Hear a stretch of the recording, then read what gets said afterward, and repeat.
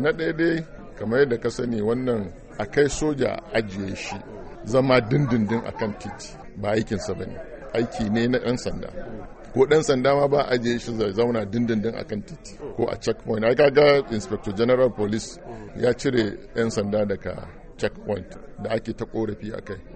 Na biyu, idan har za a kai soja waje saboda abubuwa sun ɓaci dole a kai soja, to za a kai soja ne ya aikinsa na lokaci kaɗan ya koma bariki.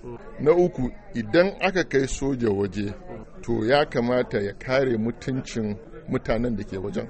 Misali, ya san cewar a wajen nan akwai matan aure, ya san cewar bai kamata ya shiga gidajen mutane ba tare da sallama ba.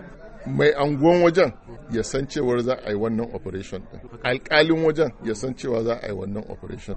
Da ake cewa to a ɗauke soja, to idan aka ɗauke soja da wa za a maye gurbin su?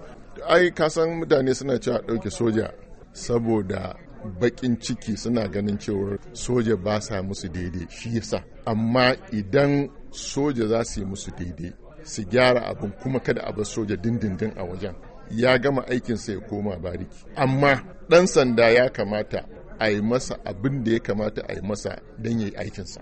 Da cire soja da barin shi, wane ne fa alfanu ga jama'a? Ai ka san abubuwan da muke ciki ba yanzu, kamar da nan tambaye ka na ce idan ka cire soja wa za ka mayar gurbinsa, in ka cire soja wa za ka mayar gurbinsa. Amma sojan nan ya san cewar ga aikin da aka sa shi, ga yadda ya kamata ya aikin nan,